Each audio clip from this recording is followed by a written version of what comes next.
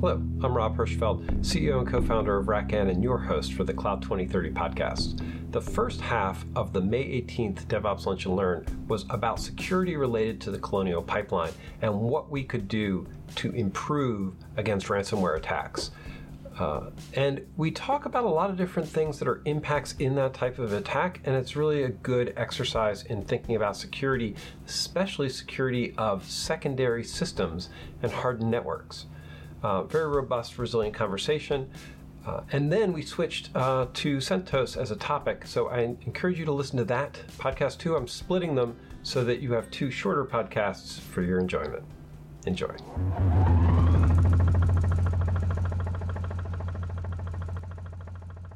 I'll actually describe what they wanted to do, and then you can tell me if they never did it. But what they wanted to do is during the provisioning process, they wanted to be able to copy an image of the disk to a spare location. Yeah, disaster recovery kind of thing. Hot switch over.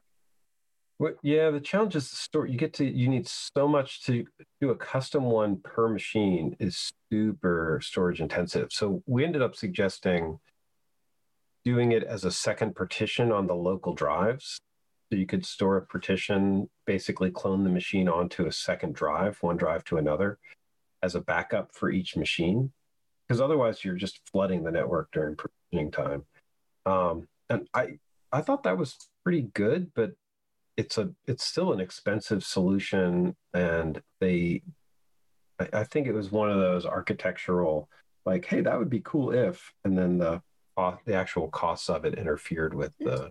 So what you have to realize is that, yeah, that's expensive at like many enterprise levels, but when you're at the size like Colonial Pipeline and everything, that's part of the cost of doing business. I don't know if you heard that they paid the ransom and then they found out that their restoration from backup was actually going faster than the ransom, the decryption kidnappers restoration.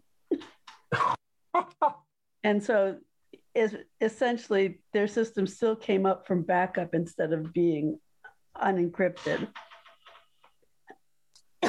A variation of the second partition approach would be to do file system snapshots, or do really mount your data on a NAS that does snapshotting and compression deduplication.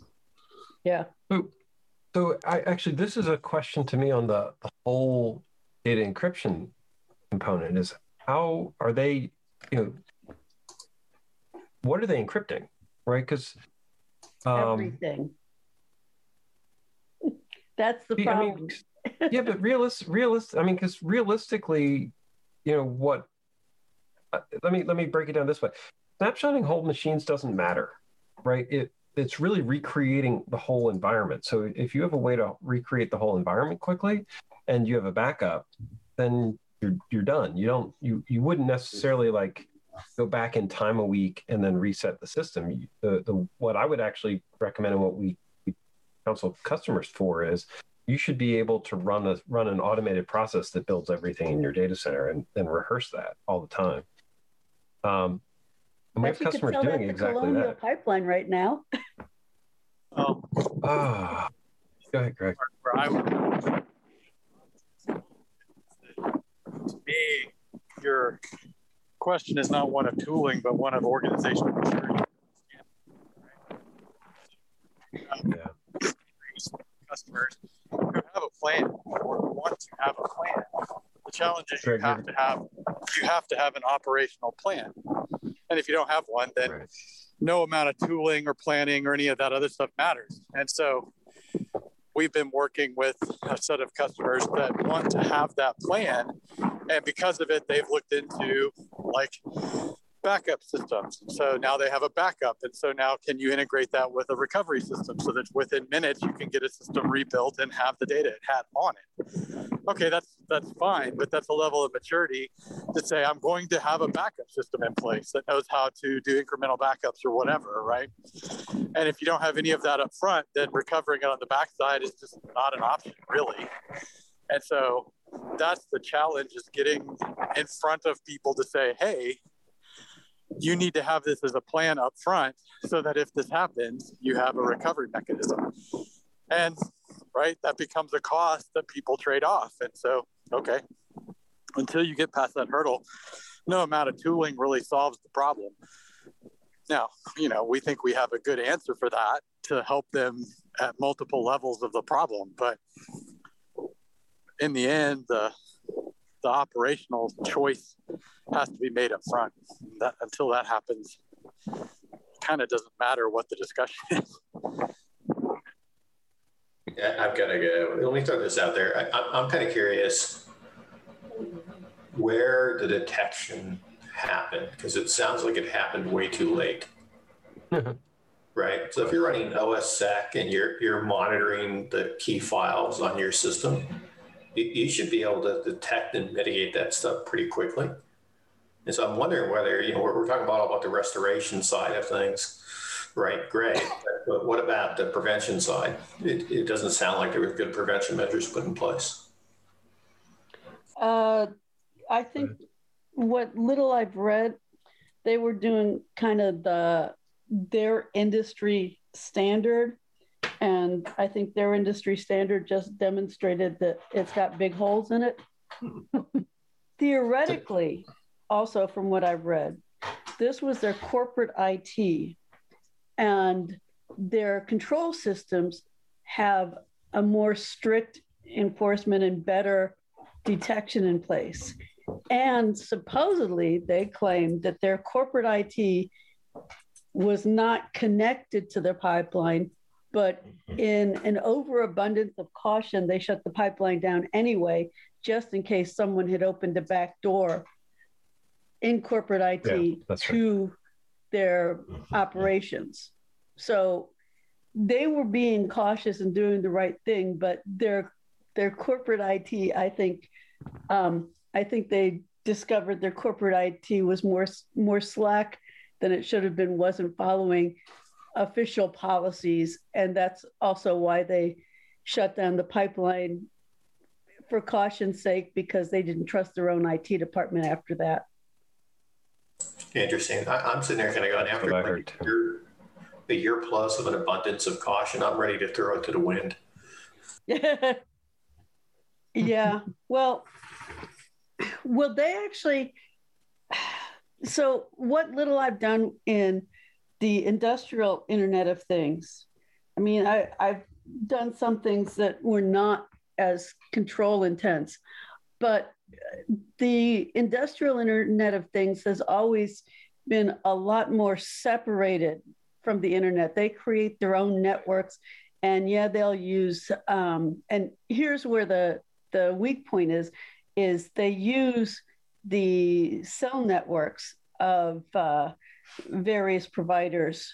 And in the past, there weren't enough people playing in that space and breaking into it that it was fairly secure for them. They've added more security, and they are a little bit more point to point, but now those networks are a lot more suspect than they used to be. But the industrial stuff, they were more concerned about people actually getting physical hands on nodes, because it was so much more difficult to actually break into their network and modify code and messages and whatnot. That's no longer the case. If I'm hearing you correctly, right?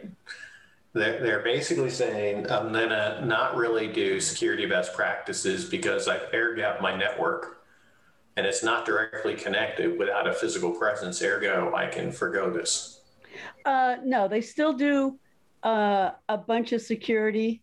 It's just, it's more along the lines of the military C cubed I, where it's like, let's figure out what nasty characters would do, and let's do the red team, blue team thing and stuff like that. But it's different from the internet network. It's the weak points are slightly different. Man in the middle, up until recently, was more like analog signaling and stuff like that. So they are doing all this other stuff, but they're also trying to keep the networks as isolated as possible to reduce the points of interrupt. And that's why Colonial had their corporate network totally segmented off from their control network, except they didn't trust their IT to maintain that segregation. This is back to the operational. Yeah, and different industries have different levels of pain points. The power industry is pretty intense. Some of these, literally with Colonial, they probably have had attacks from the control side. And this is the first time they've gotten, people have come in from the corporate side and came to the point where the folks who are IT are not as good as the folks who are doing security for their control network. So it's a problem of segregation of duties within the company, and finding out that some folks are more trustworthy than others in their skill sets and operations. It makes a ton of sense. Yeah. Normal IT is a much weaker link than control systems, coders, and security ops for that. It was the thing that I've always seen, and I've been frustrated watching the edge community, because I considered the pipeline stuff basically an edge, it's an edge use case, is the idea of, set up and automated provision and resets and things like that. It's not even part of the conversation that I see happen. None of the control plane stuff is anything we're talking about. And so I actually think those networks are pretty vulnerable, especially since they're all handcrafted. Yeah, and Stuxnet's a good example of SCADA vulnerability. And none of those systems are designed to do reset, reprovision. They're not even traditional OSs, right? Right. They're not traditional OSs. And they're not traditional, they're not IT style networks. One of the bigger issues, I think, with those kind of systems is that they're a lot less agile by necessity. Yes, exactly. But like with the traditional IT system, again, we were just talking about just rolling back the data. We can't do that. In a control system, no, you can't. Right. So this is where my head went to with this, is that even in standard IT, switches are more like, PLCs and fixed assets, fixed systems. If you were looking for a vulnerability, modern switches can run code, right? Can run containers, they're almost just becoming Linux systems. And they have no concept of any of the rollback, reprovisioning, and resets.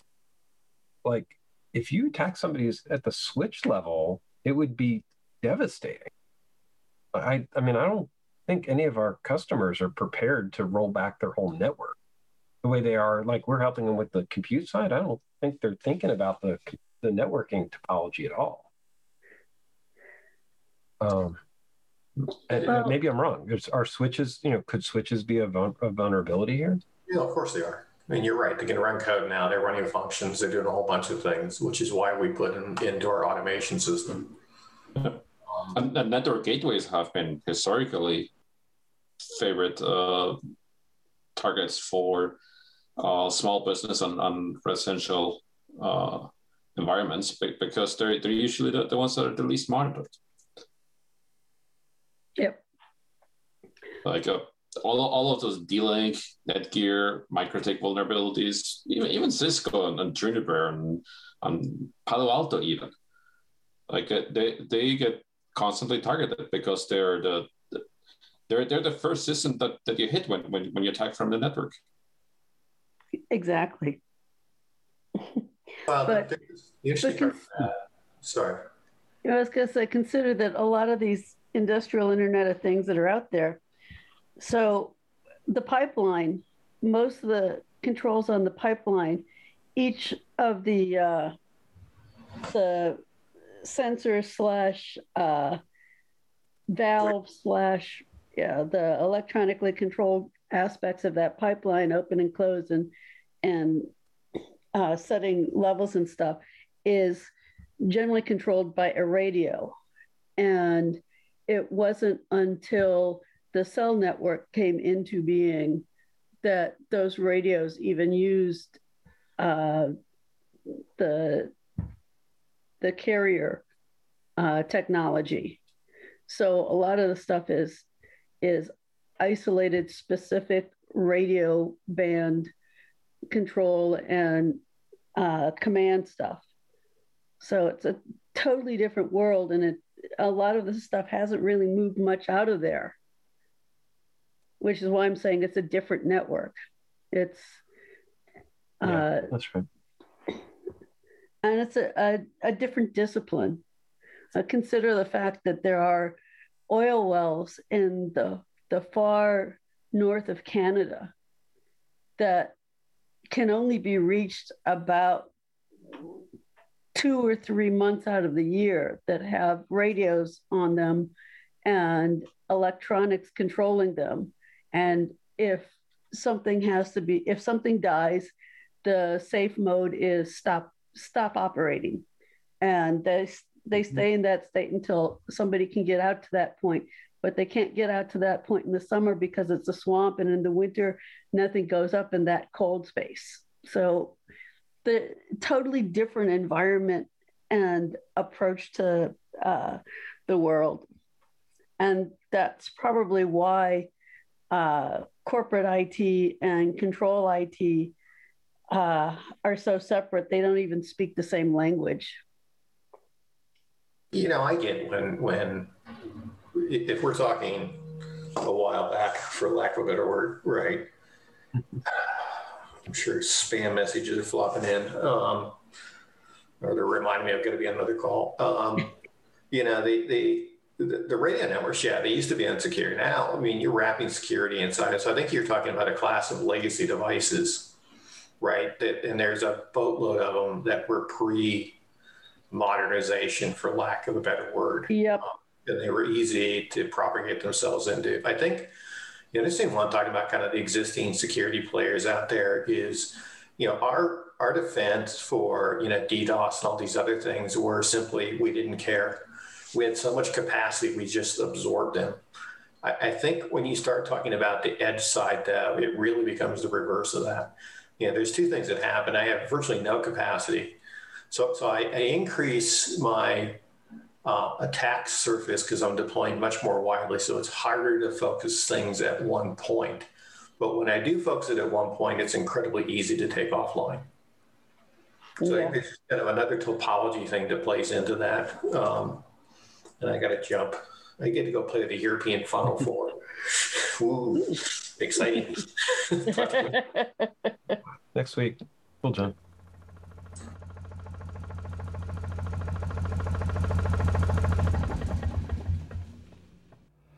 I hope that was interesting. Security is always a critical topic, and there's so many dimensions to thinking about doing security well. And this one, as usual, comes back to operational proficiency more than tooling or anything else. It's hard to build secure systems if you don't have mature operational processes. Thank you for listening to the Cloud 2030 podcast. It is sponsored by RackN, where we are really working to build a community of people who are using and thinking about infrastructure differently. because that's what RackN does. We write software that helps put operators back in control of distributed infrastructure, really thinking about how things should be run and building software that makes that possible. If this is interesting to you, please try out the software. We would love to get your opinion and hear how you think this could transform infrastructure more broadly, or just keep enjoying the podcast and coming to the discussions and laying out your thoughts and how you see the future unfolding. It's all part of building a better infrastructure operations community. Thank you.